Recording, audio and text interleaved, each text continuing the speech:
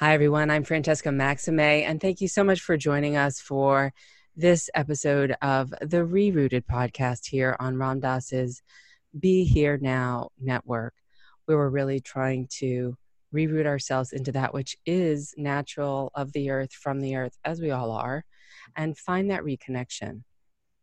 And I have to say that as we tape here at the end of March, we are in the middle of the global pandemic, which is sort of highlighting in many ways this idea of interdependence, this idea of everyone and everything having in Buddhist and mindfulness terminology is sort of this basis of causes and conditions, and that we're all sort of in this systemic balance, or in this sort of way of being where things influence one another. And how did we come to be into the situation that we are now, and all of the different factors that are at play now, and kind of maybe what are the roots of that? Where did that come from? What are some of the systems? What are some of the structural issues? What may have begot our situation in some ways into things that include things like the kind of a situation that we're in now in terms of the pandemic. And I say this because the emphasis from this podcast for the last several months has really been on structural issues and systemic issues, often having to do with social inequality or social inequities, racial inequities. And my mentor, Jack Kornfield, talks a lot about greed, and the Buddhist teaching was a lot about craving, that desire, craving, and also aversion, like, oh no, I don't want any of that, can't have that. Or even ignorance, the lack of clear seeing, the inability to kind of see what's actually here, be with what's actually here.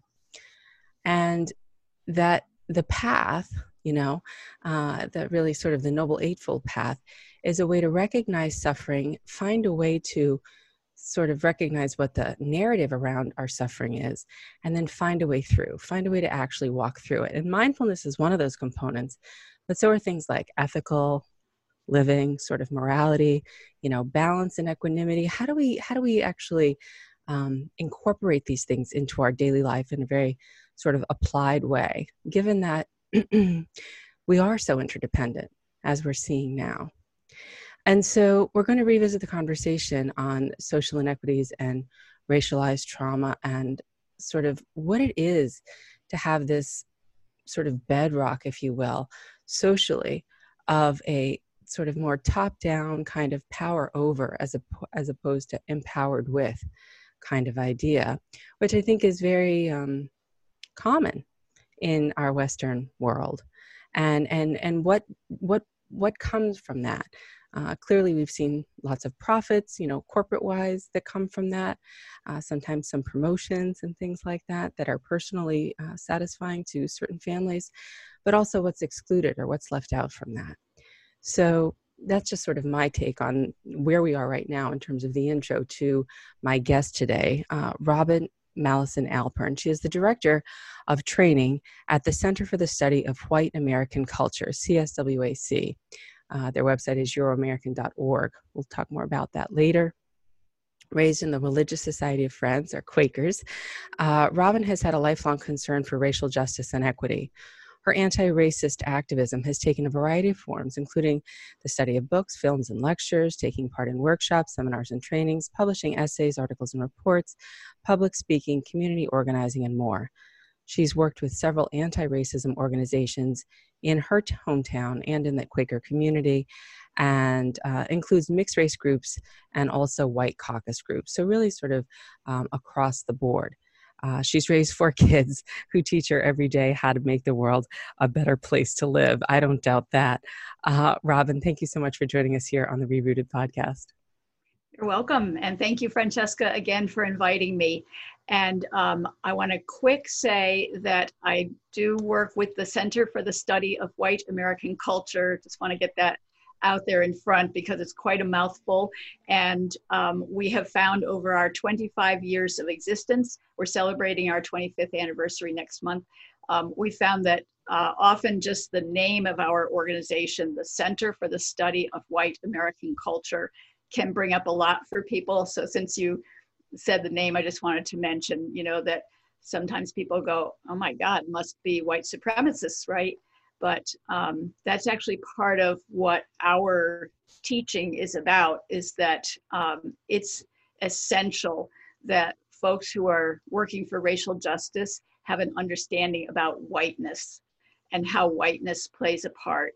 And so we need to have a lot more learning. Even though white people are always in the center, there's a way that, they have that saying about the fish doesn't see the water. So in the same way, whiteness can be invisible and therefore operating in the background in a really malicious way. In a very prominent way, but still in a background kind of a way. Exactly. Yeah, I was using that analogy the other day about the fish in a way, but I was like, what about the giraffes? The fish are saying, why aren't you a fish? Or what about the monkeys? Why aren't you a fish? Or what do you mean? We're all fish. We're here in the bowl. We have water. It's fine. And I'm like, yeah, well, there's other people that have a different reality, and they're also on the same planet, and they're also cohabitating in a way. So how can we learn to better recognize that we are unique, but that we all are living, breathing beings that need to have our needs met, and that's okay. And yeah, and when you say that we all need to live and breathe, what I find as a white person who works hard to work with and educate other white people about racism, I know that a lot of white people are very afraid of that work because we feel like we're going to get blamed and shamed and dumped on, and maybe worse. And it's not about that. It's not that, white people are evil or our culture is the devil or something like that. Yeah, we have a lot of problems in our culture, and maybe we'll get into some of that, maybe not. But, we are a form of humanity, those of us who identify as white. And the problem is not white people or even white culture. The problem is that when that becomes dominant, when it becomes the only way to be, the best way, the normal, when it becomes the water to all of the fish who are not all white, and yet they're all supposed to swim in that same water. That's when it's a problem. Right. Yeah. And as I hear you say that again, back to the mindfulness teachings or the Buddhist teachings of it's not the desire is bad. It's that the craving, that insatiability piece is bad. In much the same way that supremacy of any sort means that nobody else can win. There's one winner. There's one little piece of pie at the top, and everyone has to be climbed over or excluded or done better on in order to do that. And that there could be another way. There is this other way of being that is more equitable. Yeah. So let's just pausing there for a moment and getting back to precisely how we came to have this conversation today. The Center for the Study of White American Culture, not a white supremacist organization, an organization that studies, as you were saying, really what it is, quite the opposite of that, understanding what it means to have a cultural identity as a white person, or to not have as much of a cultural identity as you might think you do as a white person and as a white race and as a white group of people. And then what does that mean, and what's gained and what's lost, and what does it cost to have that and maintain that, and how is that done? And so the class that you're offering that's coming up is called Decentering Whiteness and Building Multiracial Community. And you're not personally offering it, but the center is. And I just wanted to maybe start there and maybe talk a little bit about the kind of work that kind of class invites people to explore. Sure. So first, I want to mention that the mission of the Center for Study of White American Culture, I'm going to read it just to make sure I get it right, and it's very short. Our mission is to build an equitable society in the United States by decentering white culture and centering an anti-racist, multiracial culture free of white supremacy. So the webinar that's coming up in April is built directly out of that mission, vision statement. It's the understanding that two things, in our view, two crucial things need to happen in our society. One is decentering whiteness, and we can talk a little more about what that means, but basically the idea that right now whiteness is the predominant, mainstream, controlling narrative and presence in our society. So decentering, to move that whiteness, not kill it or destroy it or anything like that, but just to move it out of the center. That's one piece of the puzzle. And then the other piece, you can't just leave a hole in the center. Sociologists say that society has to have a center. So the other piece is to build in the center of our society an anti-racist, multiracial culture. So the workshop Beautiful. is going to be examining more of, okay, what does all that mean? What does it look like? How can we begin to do that work? Right. And I just want to underscore this concept again of Resmaa Menakem, who I'm also interviewed for this podcast, and who does cultural somatic and racialized trauma healing work, and is a somatic experiencing practitioner like me, and also a psychotherapist, that he calls it white body supremacy, and in much the same way that I think a lot of women, for example, are familiar with the term Western beauty standards, that it's kind of more like that, in the idea that it's more like there is a way that people are found to be attractive, and that it's through that lens only that attractiveness exists, as opposed to there is a variety of different ways of people who are attractive to others, and beauty is in the eye of the beholder type of thing, right? Like, my body isn't like Gwyneth Paltrow's. For me to look like her, try to look like her, is impossible, but I spend a lot of time doing that, right? Trying to do that, and failing miserably, and then consequently feeling not good about that. And so just in that way, this white supremacy isn't white supremacist, it's a white supremacy philosophy around that centering whiteness, which is sort of the water we were talking about, the invisible ether that we're all in, like we haven't checked it, is the idea that white is better than brown, better than Asian, better than indigenous, better than whatever, and that shows up in conscious and unconscious ways, in a variety of ways, including in structural systems, and including in a Buddhist teaching kind of a way, just the very conditioning, again, back to causes and conditions, that we come into the world with. So even if we're a well-intentioned person, we are affected by what would be a centered white or a white supremacist philosophy. And we would then be invited to actively recognize that and where we sit in that, and then come into the new center you're talking about building multiracial health and community. Yeah, and it's really important that people understand what you just said about the conditioning and the training, because you might make the mistake of thinking that whiteness only goes where white people are. But because it's the culture, because it's that water, everybody has been conditioned in it. And obviously people of color, different communities of color, have their culture and their traditions and history and their lives and experience to kind of counter that whiteness to some extent. But there's also an important way that whiteness can be present even when there's no white person in the room. Yeah. Right. So we all have some work to do, but I would say particularly white people, since we kind of came up with whiteness, we especially have work to do. Right.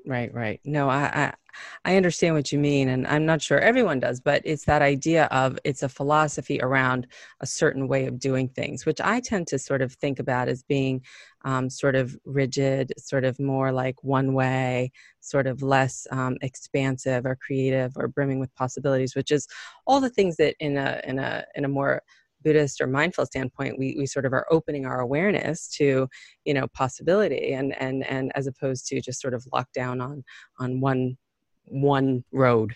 Right. Yes. So you're using the word philosophy, and I would agree that would be part of what I would say about whiteness, but it's an ideology. So it includes practices and beliefs and attitudes. It's even more far ranging than philosophy. And you're right, it's not always easy to grapple with what does whiteness mean? What is that about? I wouldn't want you to like put me up against the wall and say, define that term. It's, you know, but I will say that some folks have done some really excellent work on fleshing that out. And that will be, again, part of what will happen in the webinars, kind of getting into, well, what is whiteness? But Tema Okun is a white woman who has done some excellent work that you can find online. She has an article called White Supremacy Culture, and by which she does not mean neo-Nazi culture. She means the culture we're all in that is dominated by whiteness. And she does this brilliant job of kind of breaking out what are some of the aspects of that, such as what you were saying, the rigidity tends to be an aspect of white culture, perfectionism, urgency, you got to get it done right now. And in not a lot of time. And yeah, and you don't have time, but you got to do it anyway. And if it's not written down, it didn't happen. I mean, just a whole lot of elements that for many of us who identify as white, we look at that list and we just kind of go like, oh, that's just the way things are. That's just normal. Right. But it's actually white supremacy culture. It's not normal for everyone. Well, beautiful. And the reason why we know it's not normal for everyone is because we know that other cultures don't use that model and function well. Right. Yeah. And I want to circle back to what you were saying in your introductory remarks when you were talking about the rerootedness. It really sparked for me one of my passions in doing work for racial justice and equity is on behalf of my own self and people who are like me, other white people. You know, my initial early passion for racial justice came out of a concern for the lives and the experiences and the well-being of people of color. And that is still very, very much what motivates me. It matters a lot to me how other people are faring. However, as I have grown into my anti-racism, I've also come to understand that my own well-being has to matter to me as well. And the health and well-being of my community has to matter to me as well. And so when you talked about rerooting, that reminded me that, you know, for so many of us white people, we don't even realize how narrow and restricted our lives are, how cut off we are, how limited we are to our own culture, which we keep trying to enforce on everybody else. And so, you know, it's part of reclaiming our humanity, as I see it, for us to decenter whiteness and build multiracial community, because that allows us to be fully and wholly human again, too. Beautiful. I really love what you're saying. And it reminds me of the course that White Awake, another organization, offers around sort of understanding the roots of, you know, sort of how whiteness came to be, and sort of going back to a lot of, well, what was given up when, you know, European ancestors had to leave, you know, the commons, for example, based on economic issues. Really, to me, whiteness is about economics, and it manifests through race and through dominance around that. And then it further perpetuates harm and violence through economic and other kinds of, you know, physical, very actualized harm. Including economic harm on people who are in a more marginalized position or excluded position. But that going back, it's like, wow, look at all these things. We used to have all these like Celtic rituals. We used to have all these like Italian rituals. We used to have all these like fun, interesting ways of dressing and eating and spices and things that were really amazing. And then to come to the United States, we had to assimilate. That was the word, not acculturate, not accommodate, not make room for or space for and celebrate the uniqueness, but to fit in. And to that degree, people were given uniforms, so they were like told to wear the same clothes. People's, like my Italian relatives, you couldn't speak the language. You know, what's your smelly food that you're eating? You should have a Wonder Bread sandwich with, you know, American cheese on it, which is about as disgusting as, you know, if you ask me, compared to, you know, my grandfather's lasagna or something, you know what I mean? So it's just, it's so interesting to me. And that the longing for that kind of richness is such a longing for the richness of that which is the life, the rootedness, the earthiness of life, that we have to like sanitize ourselves, no pun intended given our current environment, but we have to like sanitize ourselves to such an extent just to appear like, you know, we have no body hair, we have no Mhm. gray hair, Mhm. we have perfectly manicured nails, we have, you know, a perfect body that, you know, whatever. And that really, that's not life. That's not living. That's not the organicity of our lives. Right. And I love that word that you used, longing. I think and I experience and I believe I have witnessed that white people as a collective have a profound longing for those lost origins you were talking about a moment ago. You know, even if we're, you know, 12th generation in the United States or something, back, back, we had roots. We had cultural roots, religious roots, ethnic roots, geographic roots. We had all kinds of roots that got, as you were saying, you know, that just got eliminated, just wiped out, forgotten. And honestly, I think that a lot of the genuinely crazy behavior that we see from white people, a lot of violence and a lot of behavior that is racist, I think that much of it stems from that trauma that we are all lying about, you know, because again, it's part of our culture that we're perfect, we're good, we're, you know, we got this, we're Mm. cool, calm, and collected. That's our watchword, cool, calm, and collected. That's us. And so, how could we have trauma? How could we have rootlessness? How could we be hollow inside? And yet, Mm. I think that many of us, if we really are honest with ourselves, we have this sense that, you know, I don't know what's at the core of me. I'm a fake. I'm a fraud. We have Mm. that sense there, probably pretty deeply buried. But I think that it's there, and then it turns into our horrible actions in the world. Yes, or to ourselves in the form of shame, That or too, both. or both. Yeah, yeah, In the sense that I feel like there's a lot of people with a lot of good energy, sort of a lot of white folks that I know who are well intentioned and somehow dip into doing some of the work that's invited here with this class and kind of are overtaken by a sense of overwhelm around the enormity of what it would mean to kind of reckon with the history of the way in which the United States, for example, was founded and came into being with genocide and enslaving people and the economic and very impactful current day realities, situationally, socially, for folks who are of different races that are non-white, who continue to be marginalized as perpetuated by this systemic structure that just dipping the toe in the water of some of the work sometimes can, as you alluded to earlier, feel and evoke very feelings of like shame, like, gee, I don't know, I inherited this. I feel a longing. I'm already feeling bad and disconnected and separate.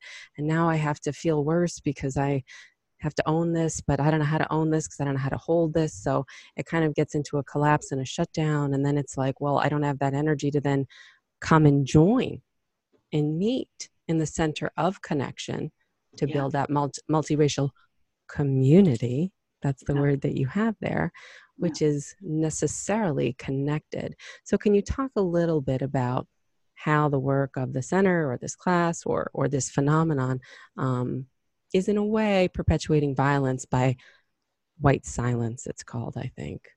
Mm. Well, so I'm not sure if this is exactly the answer to your question, but it's what came to me as I was Sure. listening to you. So, one of the strengths of the programs that we do, and we have a number of workshops in addition to the decentering whiteness that's coming up, but one of our strengths is that generally speaking, after the workshop, white people will say, "Wow, that felt really good. I was scared to come here. You know, I was worried about being shamed and blamed and so on."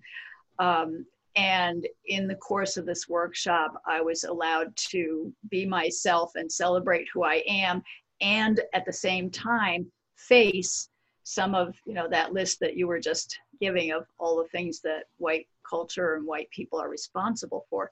So, you know, this is very much our sense at the center, is that white people need to come to grips with our history, but not while hating on ourselves. You know, an expression that people are using now sometimes is calling in. And it's more about Mm-hmm. calling in, not calling out, right? We're calling people into community. And that's only going to happen if we can respect and appreciate and love and care for one another at the same time that we are facing those hard facts. Mm-hmm. And I want to say, for me as an individual, you used a word earlier on about equanimity, and I think that very much applies here. That we need, and I'm not saying that this is easy, and I'm not saying that everybody necessarily does it gracefully or, you know, right Well, out it of the can be gate. messy, but messy can be okay. Absolutely, it doesn't have to be perfect, right? It's No? probably, if it's real and human, it's not going to be perfect, but we can at least know and hold in our understanding that there is such a thing as a consciousness for myself, that I am both a member of a group that is racist, the white supremacist oppressors of people of color. I belong to that group by virtue of my heredity. So I am that. And at the same time, I am a rabid anti-racist racial justice warrior. And those two, you know, are hand in hand and work together.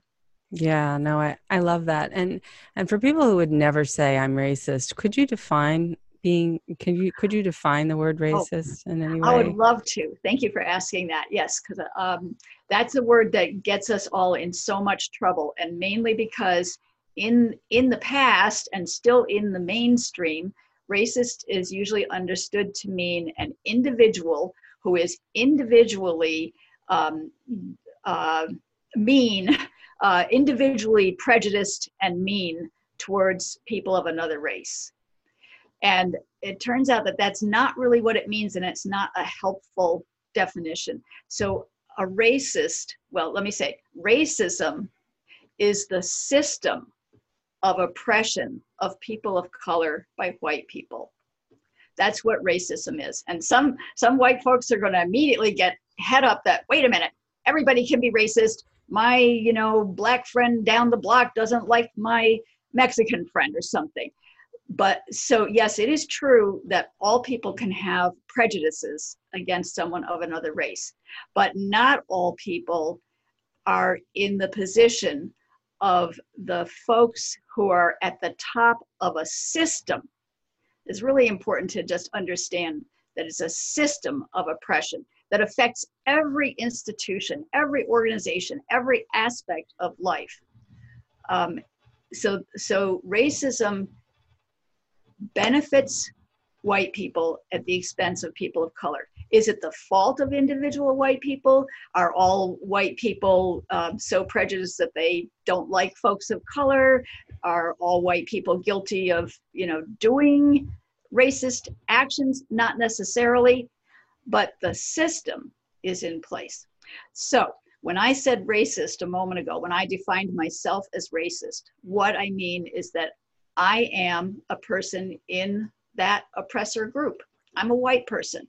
So even if I have the best heart and mind and soul in the world, I'm still part of that group that gets the privileges, the power, and the resources. Yeah, beautiful. Um, I'm just going to repeat and underscore what you said. I'm still part of the group that gets the privilege, the power, and the resources. That I inherit this, Mhm. known or unknown, Yes. aware of or not aware of, by the simple and mere fact that I have access to things given the structure of what it is to have, as I said, what Resmaa Menakem called white body supremacy, Mm. that I have inherited this, and it puts me in a position of greater power and privilege and access that other folks who have other skin colors don't have in this system, in this structure. Yes. Now, people will say, well, gee, I am a white, poor man in West Virginia, and this person is a Black billionaire media mogul. And those things are true. And it's also true, meaning that that person doesn't feel very empowered in West Virginia, right? They're not feeling like they're at the top of the heap of anything right now, right? But the one thing is that if you give that person a shower and a haircut and opportunity, that there is that a possibility to enter into that system and sort of, move within it in a way that a person of color, I'm just thinking of Oprah Winfrey right now. I think she was stopped in Hermes when she was, shopping for a pocketbook or something when she was in Europe, by nature of the color of their skin. Yes. There's so many stories like Oprah's story that help to make this point clear. And yes, it's important to acknowledge that nobody has one status. Nobody is just their race, right? Everybody has multiple statuses and roles in society, and some of them are privileged statuses or roles, and some of them are oppressed. So yes, everybody has that mix. No denying that's an important piece of the puzzle. But coming back to that white people are the possessors of the privilege and power and resources, I just thought of another story along those lines, that Henry Louis Gates, who's a world-renowned Black scholar, author, he was stopped entering his own home by police who thought he was a burglar breaking in. So, that kind of that's such a simple example, but that's daily experience for people of color that wouldn't happen to a white person, even if you are poor, uneducated, various other statuses that right. And two more things are coming up for me that I just want to name, and then we can dig into a little bit more about what the class is about. Is one, and it can be a lot worse than that, right? Police involved shootings and Sure. things like that when it comes to men and women of color, incarceration rates, different kinds of systemic oppression when it comes to redlining and mortgages, and, different kinds of voter suppression and gerrymandering. I mean, the personal is political insofar as that we're really talking about structural issues as they're manifested in individual instances. And I think that's really the main takeaway, is that collectivist cultures, a lot of cultures that have to do with community, which is really the mindfulness teaching of we are interdependent, Buddha, Dharma, Sangha, we are connected. There is no separation. We are both, and this individual body that's unique, and also this great collective that necessarily is dependent on one another. That philosophy, that way of being, that understanding, that knowing, that embodiment is cut off in order to be a part of this. Well, I'm separate, my, sort of rugged individualism kind of mindset, which is part of that structurally violent way of being. And how do we move into a place of being more loving? And sometimes I think we have to walk through these sort of messy portals doing some of this work, but that you said at the end of the class, they come out feeling like empowered in a way, but more connected and more grounded and more connected to themselves. Yes. My own experience again is, and I almost always start there, and then I look around to see, well, how's everybody else doing? And if I see that, I see that happening over there too, then I start to make it more of a generalization. White people have had to numb ourselves. We could not be the oppressors if we could feel, if we could be fully human. We could not do what we do. And you begin to thaw when you have that space to acknowledge what's happened, what's been done, how you yourself were or were not complicit. That's when you begin to be able to, have the safety and the freedom and the compassion from others to unfreeze and begin to come back to life. Right. And I love that, because again, as a trauma practitioner, a lot of the things that I see, trauma healing practitioner, is that kind of freeze, or that kind of fight or that need to be right or on top. And I just want to circle back to the other thing that I wanted to name was the piece around like social location and positionality and intersectionality, which are terms that people may want to sort of be familiar with around. Well, I'll let you explain them because you know what they are. People have heard enough from me.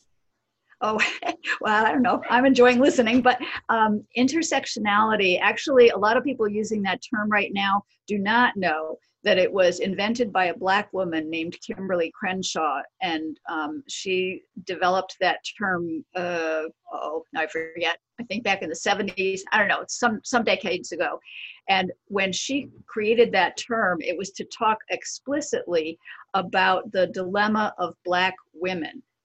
It was about that. It was about recognizing that women who are Black have double oppression. They have, sexism and racism both leveled at them at the same time. And that complicates their lives and experience in a way that, say, a Black man who has his male privilege at the same time that he's oppressed as a Black person, he does at least have some privilege balancing that. So she came up with the term for that specific case. Over time, it has broadened out, and I'm told that Kimberly Crenshaw has said, okay, that's all right, it can be broader. So now it does tend to mean kind of any meeting of different statuses. And like I was saying earlier, you can be oppressed in some of your identities and at the same time privileged in other identities. So Right. That's called intersectionality. Yeah, beautiful. And again, that intersectionality for me is like a Haitian, Dominican, Italian American woman, so that I have, this sort of multiracial, multi-ethnic background and can be known as a woman of color with light skin privilege, right? And Mm-hmm. so there's both the and there. Mm-hmm. So I have inherited some of the burden and also some of the benefit of that structural system. Mm-hmm. Mm-hmm. I mean, that's just how I've come to understand myself in the way of being socially located. Social location is more around the idea of, we were talking about earlier, well, if you're white, if you're an English speaker, if you're part of a dominant religion, if you're able-bodied, if you're cisgendered, which means your biological sex is the sex that you identify with and present now, and you're heterosexual and all these other things, that those put you more in the center. Again, you're talking about decentering whiteness, but those would be in the center of the position of power and privilege in this structure, in this system. And that those who are queer and are Black or are, Asian or are, whatever it is, differently abled are, that's where the term marginalization comes, because it's pushed to the margins of, and because of that, the access, the resources is harder to have access to. I just noticed that one of the other humans in my house is rambling around. Folks are home because they're not at work or school. So well, I'm not noticing that, but even then, again, showing our interconnection, because we are both and all and each one of us currently in this midst of this pandemic. And so, people who are infected with this virus range from a libertarian like Rand Paul to, this woman who just passed away, who's a 36-year-old principal of a Brooklyn high school for high school dropouts. And, this is a real thing that affects us. And that's another thing about trauma. And you talked about the severity of the ways in which people who've inherited white skin privilege and whatever else is in that invisible backpack, which we could talk a little bit more about that. You could explain that in the way that you did Kimberly Crenshaw's piece. But that there's this big trauma, right? That we're all facing this big challenge right now.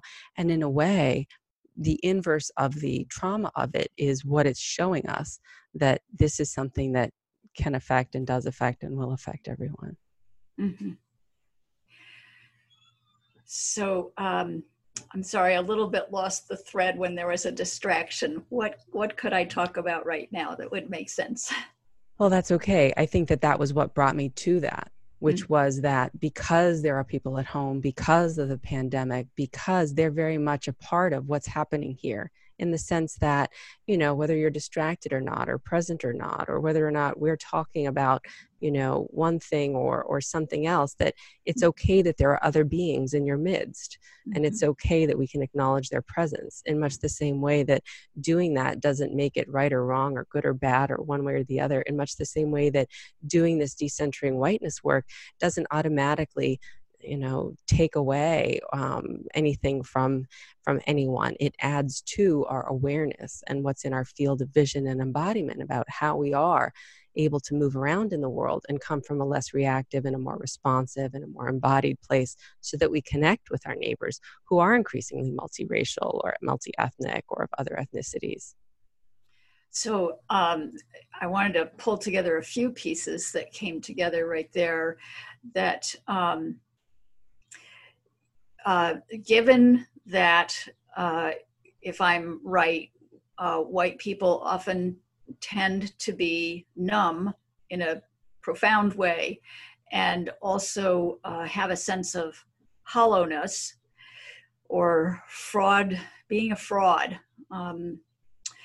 And given that we are getting the goodies and the privileges and the resources, what is there to impel us to decenter whiteness? Because that numbness causes us not to feel our own pain of, you know, how our humanity has been chopped. So that's not going to be a motivator. And we're getting the goodies, whether we want to acknowledge that or not. We are. So, you know, again, so what's going to cause us to say, oh yeah, I want to go and knock all that down and decenter whiteness? So I think that that's where it comes back to the interconnectedness. You know, for sure, a lot of people that we see in anti-racist circles came there initially because they had close relationships with people of color.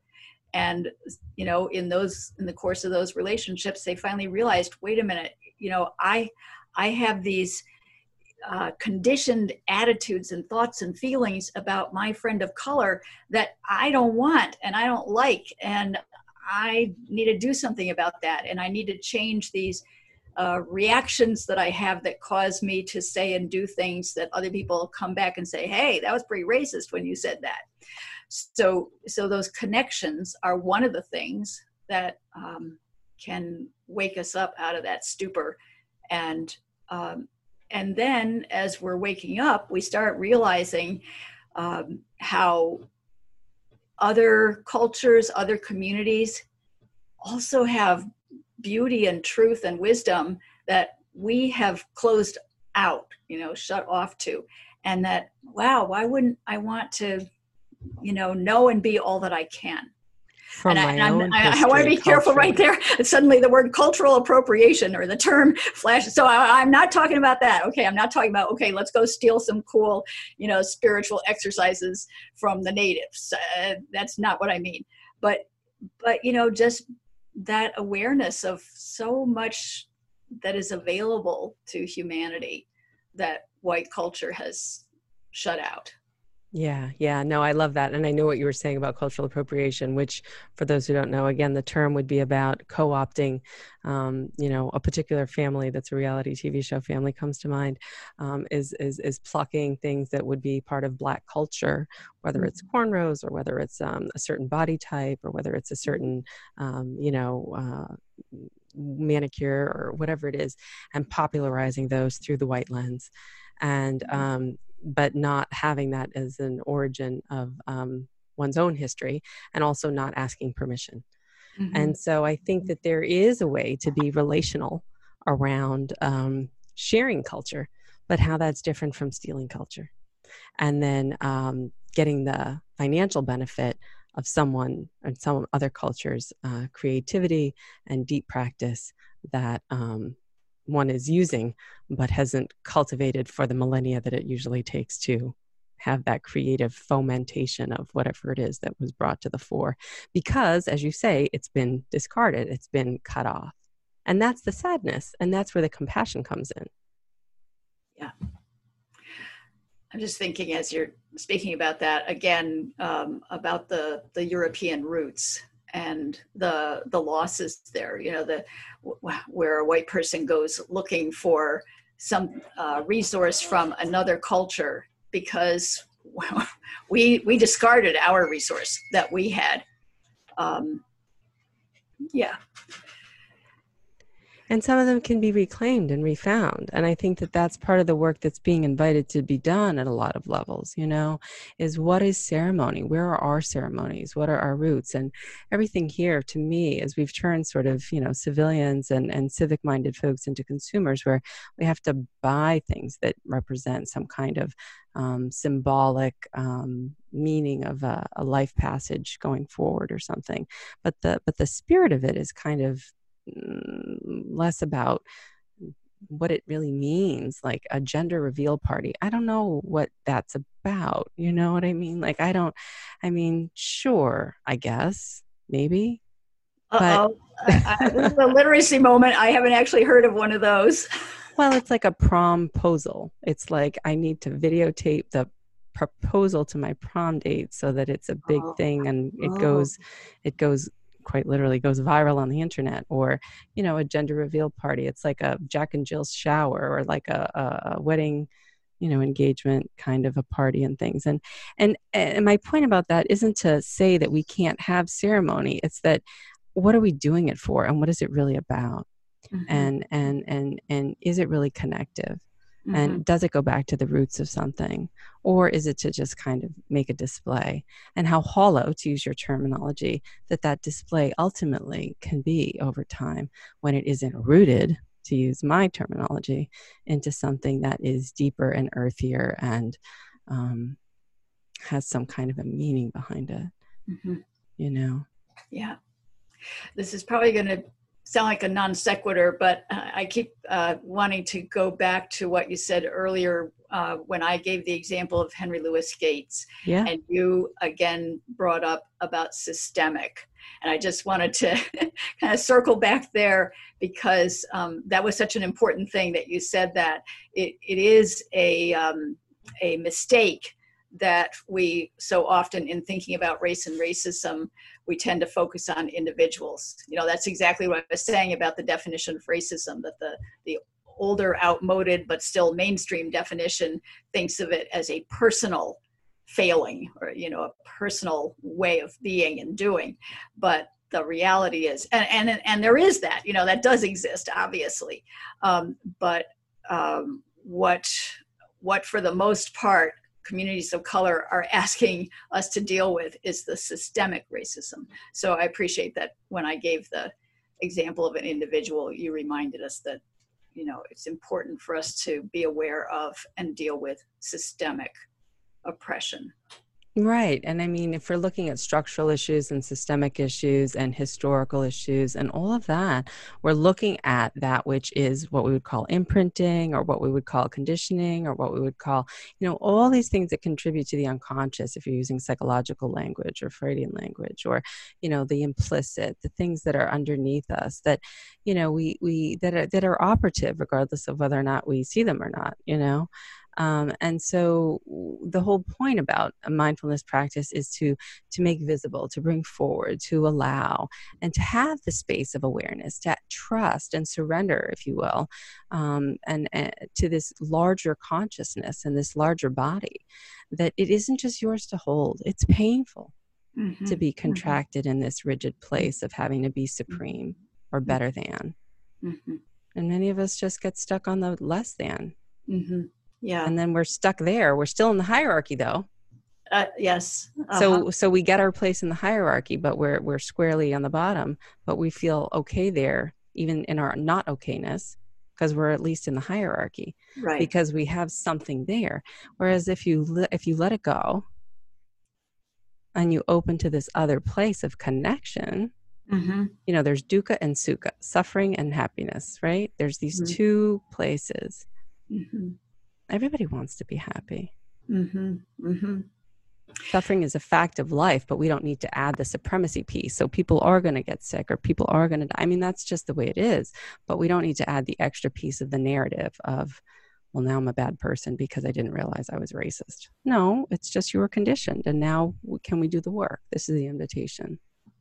Yeah, that is definitely a danger here of white people now blaming themselves and becoming paralyzed and guilt-ridden, and just all kinds of very unhelpful, dysfunctional things. That is not what racial justice and equity work is about. And honestly, it's partly kind of recentering myself as a white person. If I get all caught up in, oh God, I feel so bad about, my ancestors who enslaved people. I'm not actually technically aware that any of mine did, but I don't know. But they did other stuff if they didn't do that. And I now myself do things, every day I do things or I'm part of something that is oppressive. So I can choose to, spend a lot of time just, being really feeling bad about that and so on. And that is just so unhelpful. Robin, as I'm listening to you talk, one of the things that comes to mind is a few years ago when I started doing some of this work, the one of the things that we read is The Invisible Backpack, which I'd like you to talk a little bit about, yes. And then also about allyship and partnership and what those things mean. Because I feel as though the reason why, and the research has proven it time and time again, that diversity and inclusion efforts at a corporate or at a nonprofit level haven't really lived up to whatever they said that they might want to be or do. And my argument for that is, my theory is that it's because it's not embodied. It's been that I'm doing something to sort of within this system that's structured around, well, this percentage of people of this skin color and this percentage of people of that in this category of hierarchy at the C-level suite or C-suite level versus the managerial versus the worker B level, that the very frame of that kind of makes no sense. But that the embodiment comes from doing this work, and then out of doing this work, of really realizing, it's really a realization, an awakening, like when Buddha touched the earth and the ground shook and it was like, no, I witness you, I get it, I feel it. Like, you got it. You woke up, like you're there. Mother Earth did that. Yeah. That's different than trying to do diversity and inclusion efforts. And that's why the social location work about where am I in this system? Do I even know that I'm a fish in this water is so important. And from that place, one can then go about doing work with and as a fellow human and not to or for another group of people. Yes. Yes. I have to admit, you're touching on one of the conflicts that I experience as a racial justice trainer and educator, which is between, on the one hand, the argument for systemic anti-racism training, like mandated professional days and that kind of thing. So that's something that we do in the racial justice community. And then on the other hand, a webinar such as we're offering next month, where people, freely choose for themselves to come as an individual. And, honestly, I think that it's probably more effective when an individual says, I'm going to go do this. I'm going to put myself in this situation. I'm open at least a little bit to learning and growing, as opposed to when the bosses on high say, oh, you got to be here on Saturday, your day off, and you got to be here all day, blah, blah, blah. And at the same time, there's a part of me that feels like it should be mandatory. Everybody in the society is so messed up. We need serious anti-racism training. Yeah, but there has to be buy-in, right? And I think that's the difference. Is my experience is, which is so surprising to people who are in privileged, skin bodies, lighter white skin privileged bodies that haven't really kind of started to do this work, but then start to do it. My direct experience, even as recently as 4 days ago, 3 days ago, with a, white British man, in a sort of quasi, meditative spiritual practice, we walk through this process of, and the shift happened. Mm. Mm. And with that was shame and tears and overwhelm, and then connection and embodiment. And I swear he got 2 feet taller. Wow. And he softened and he became like real. Isn't that the Velveteen Rabbit? Yeah. And it was so beautiful and connective. And I knew we were doing healing ancestry work together. It wasn't just us. And this conversation is just an extension of that. But to witness that, to be a part of that, that was his embodiment. I'm not worried about him. He's going to go off and do everything from that place. And that place is the rooted place. That's not the I'm trying to do something place. That's the place of the knowing place.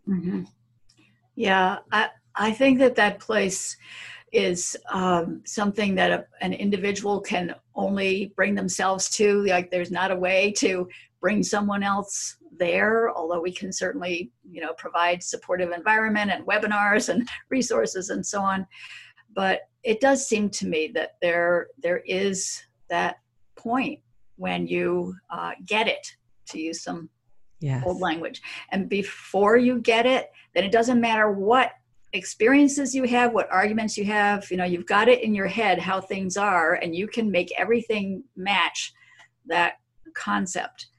And after you get it, then all of a sudden, a lot of those rationales and explanations and frameworks fall apart. And that's, that very messy time, which maybe never ends, of, oh God, I have a lot to learn here, and everything looks different and feels different. Yeah. And then as you say that, I'm reminded of Sharon Salzberg, the mindfulness teacher, always talks about, it's not what happens, it's how you relate to what happens. So then what is our attitude? And we talk a lot in mindfulness circles about what's our deepest intention. So are we trying to get somewhere? Are we attached to an outcome, or are we committed to a way of being? Which is, and so are we committed to walking that path of anti-racist work? And if it's messy, but it's fine because we can handle it, or, we're open to it, or we know that we're going to survive it, or, and also knowing that the people who are the ancestors of, the people of color who are around us, Black people in the United States, descendants of people who were enslaved, I mean, that they had it rough, and often still do, more so than a lot of folks in these lighter white skin privileged bodies. That it doesn't mean one is better or worse or good or bad. We're not sort of saying that. We're just saying, hey, you have capacity, you have a capability, you can do this. Yes. I just have to mark the ancestors of the indigenous people who were here before as well. They're also, absolutely. Yeah, absolutely. We're here sitting on Lenape land here in Brooklyn. This is not the land of me. My family is from Italy and from Haiti, and before Haiti from Africa, from West Africa. So, and I think that that's really important, and I name that a lot. Although I didn't when I started this podcast, but it's worth noting that the Canarsie people, that the Lenape people, that they're still here. Yes. And that they didn't give permission. They worked in solidarity and in partnership, but with folks who came and were kind of hoodwinked, and paying the price. And I think that working on doing our part to reconcile. They talk about in psychological circles, rupture and repair, attachment disorders. As you're a kid, you have insecure attachment with your parents or your caregivers. And that the thing that builds trust isn't having everything be okay all the time, but the repair process.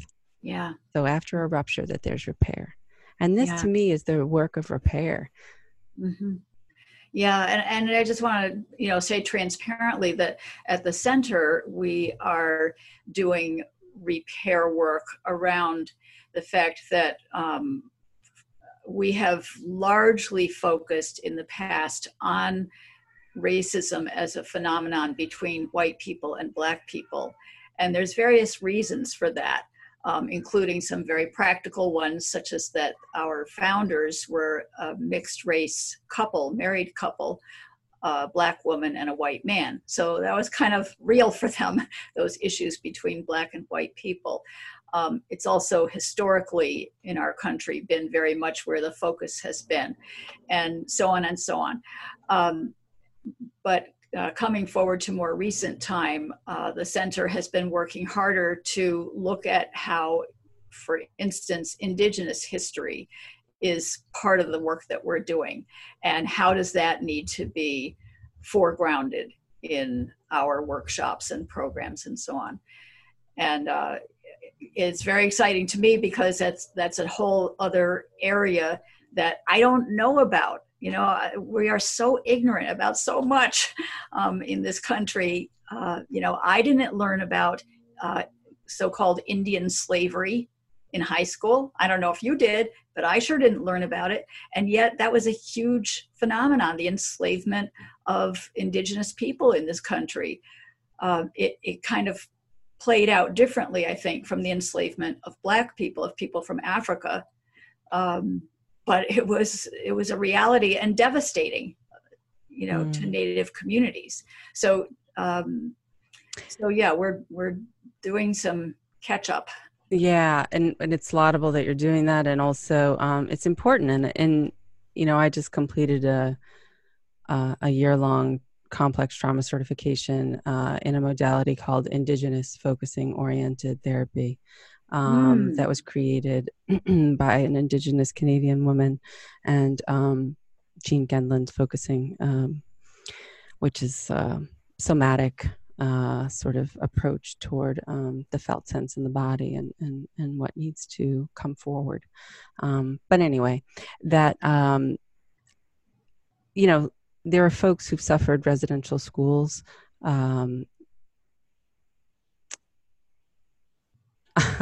The word that came to mind was incarceration, not placement, but residential schools placement, which is something that we won't learn, we don't learn about, which only ended a few decades ago, which was about, people taking Indigenous children from their homes and putting them in a very, we're talking about rigid, one-way, myopic kind of, schooling, and all of the abuses that took place there, and all the families that were ripped apart. And so there's a lot there, but part of what's so beautiful too about the training was the healing there, and all of the ways in which we learned about plant medicine, and we learned about ritual, and we learned about, and we practiced it, and that we're given permission to practice it, and then we share it.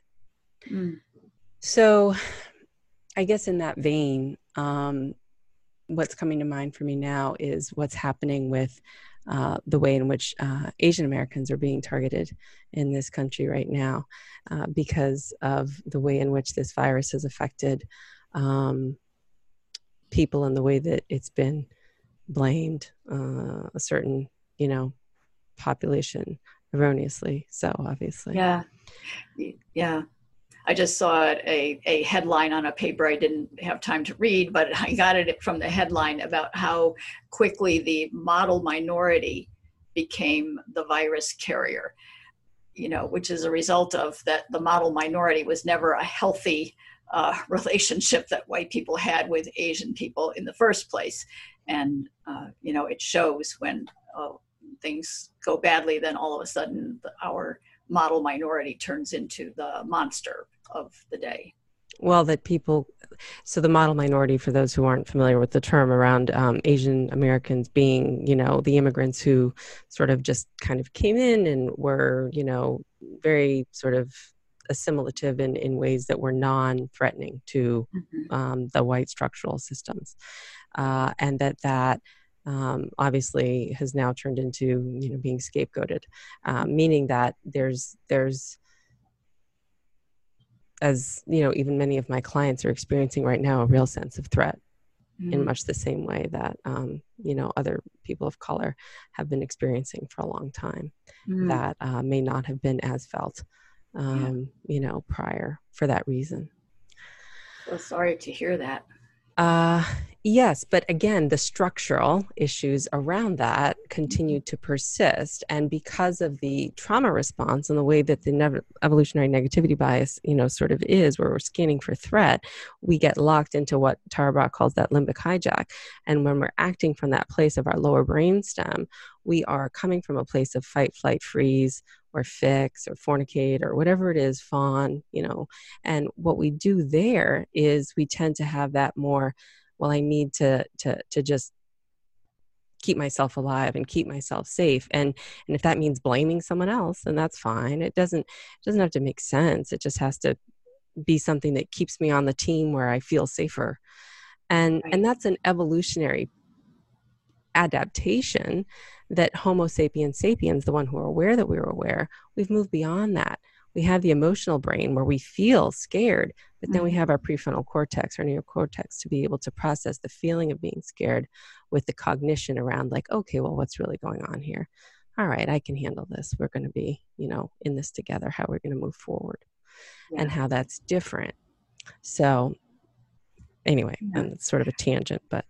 Well, not entirely. I'll bring that back to our workshop and just our work generally, is that my experience, and again, watching others, I see that it's same for other people, is that the more we challenge that, what did you call it? The limbic? The limbic is the emotional response, yeah. But you had a phrase, the limbic backtrack. Oh, the limbic hijack. That's what Tara Brach calls hijack. it. Yeah. I love that. I have to write that one down. That we're caught. Yeah. So that's going to happen, of course.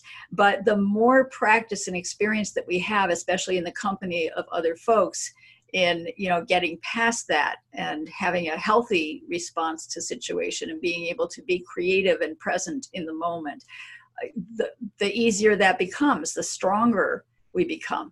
I still get triggered so easily by racial events. I really do. I'm a very sensitive person, and just one little look or gesture or word and I'm set off.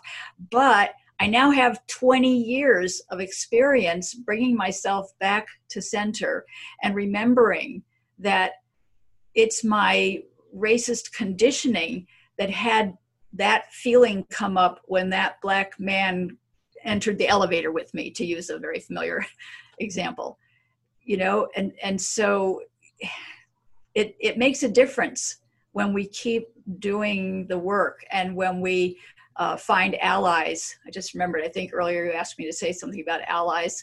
So yeah, that is crucial. You cannot go up against a system like racism by yourself. And yet, white people have been very much trained in that rugged individualism and independence. I'm going to do this myself. That is not going to work. You are going to burn out, and that is going to, mean that your efforts were for nothing and you're no good to the movement. So don't do that. Instead, surround yourself with partners. Find individuals, find organizations, find workshops to do, books to read, movies to watch, everything. But, make connections in the racial justice community so that the next time that limbic thing hits you, you've got resources and strength and resilience. Yeah, beautiful. I love that. The Sangha of community around doing the racial equity work and the decentering whiteness work and the healing work, because, we're not in alone. But that's why Ruth King, she's a Dharma teacher, and I also interviewed her for this podcast a long time ago. She wrote a book called Mindful of Race that I recommend everyone pick up. She recommends doing racial affinity groups, and that's being with people who are in your affinity group. And for me, that would be multiracial. It doesn't have to be Haitian and Dominican and Italian. Those would be hard to find. But it could be some other version of Jamaican and, Japanese and, whatever, indigenous person or something. You know what I mean? Like, and so that white people come together and then they go through the exercises and they go through some of this work and have these conversations for a year, and they meet once a month like a book club and groups of 3 or 4 to have conversations around this in a structured way that is comfortable, supportive. Comfortable meaning it's in a way that they're doing the work together and it's not just being an outlier having to, and committed to doing it for a period of time, for a year. Yeah. Yes. Yeah. I'm a huge fan of white affinity groups, and I've belonged to 2, one of which I still belong to. It's about 17 or 18-year-old group now of white Quakers. And our group is a mixture of self-work and activism. The other group I belonged to was for 6 or 7 years, and it was explicitly for emotional repair. And so both of those have shaped me a lot in my understanding of who I am as a white person, what my white community is about, what are our failings and weaknesses, what are our strengths and resources and resilience. It's been super important. But I know that a lot of times when you first bring up the topic of white affinity group, or they're also called caucus groups, people really freak out. Like sometimes they can get behind a Black caucus group or a Puerto Rican, Italian mixed race. But when you say white caucus group, oh my God, that evokes the Klan. And well, I think that a better frame or name for it might be interrogating whiteness. So I think that that's perhaps a better frame for it. So if we think about it in those terms, then we can just think about it in terms of either decentering whiteness or interrogating whiteness, meaning that the question or the invitation is around, what is this construct? Mm-hmm. Who am I and what am I in this? Who have I been asked to be or made to be that isn't authentically me? What am I doing here? Do I want to be here? Where's my choice points here? What can I do differently? What's the cost to me doing different? Am I willing to do that? Is there a part of me that's afraid of what that looks like? And I think that conversation is, I mean, naming means a lot, right? Like, I don't think social distancing is the right word. Physical distancing is the right word. Oh, that's what our founder says too. Charlie Flint, she's the Black woman who founded us, and she says that too. Well, or geographic distancing in the sense that it's or location distancing or something. Yes. But again, I'm a journalist, so terminology means a lot. Yeah. And, those who get to decide the terms of the debate, have more of the power. And so all I'm saying is let's reframe that, physical distancing, emotional connection. Yeah. 100%. Yes. And that's from Bruce Perry. I didn't invent that. He's a trauma scientist. But so as we close today, can you tell us a little bit of the takeaways for the class, and also just maybe an anecdote or two about a personal example where you felt like I'm actually just more embodied and connected with a person of color in a way that after doing this work, like I'm not thinking or seeing them as this other person. If this has happened to you, I'm not saying that it is, but I'm thinking that in your commitment to this work, it probably has been, where it's just been that drop down connection. Yeah. Yeah. So takeaways about the class, we're doing I assume some of this information will be available, so I don't have to go through all the It's all going to be on the website, and they can click away, and we're going to put it all in the podcast liner notes and everything. But just, to give people a little bit more of a little quick takeout menu version. Yeah. Okay. So the course is called Decentering Whiteness and Building Multiracial Community. And what we want to do over the course of 6 hours, it's 3 2-hour Zoom video conferences. What we want to do over that time is to understand more about, well, what is whiteness, first of all, and then what does it mean and look like for me and for us as a society to decenter whiteness and to build that anti-racist multiracial center. What's that going to take? What's it going to look like? What am I going to do? So that's the point of the webinar. 6 hours, folks. 6 hours.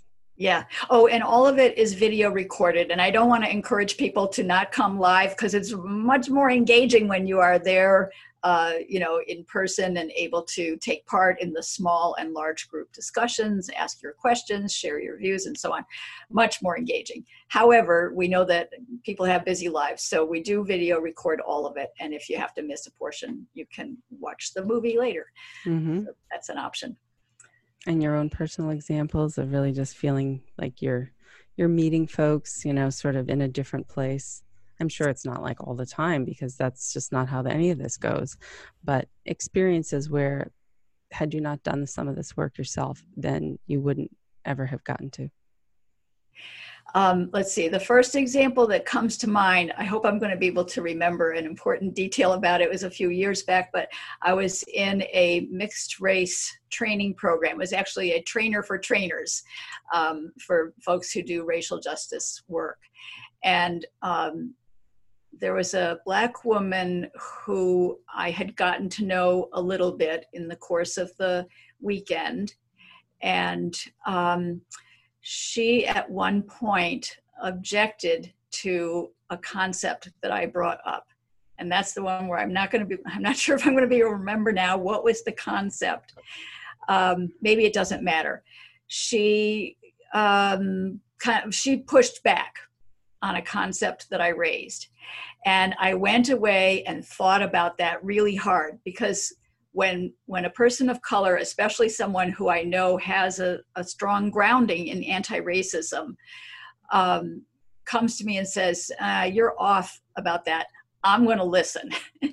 And the more I thought about it, the more it seemed to me that we were a little bit missing each other, that there was truth in what I had put out there and there was truth in what she had put out there, and they were kind of missing each other. And so then I went through this big struggle about, well, but if I go back and try to have another conversation with her, will she feel, insulted, and like, okay, you're just another white person who doesn't listen. And I really struggled with what's the right way to go about this. And in the end, I decided, okay, I'm going to take what feels to me like a big risk, and I'm going to approach her. Again, this is somebody I barely know.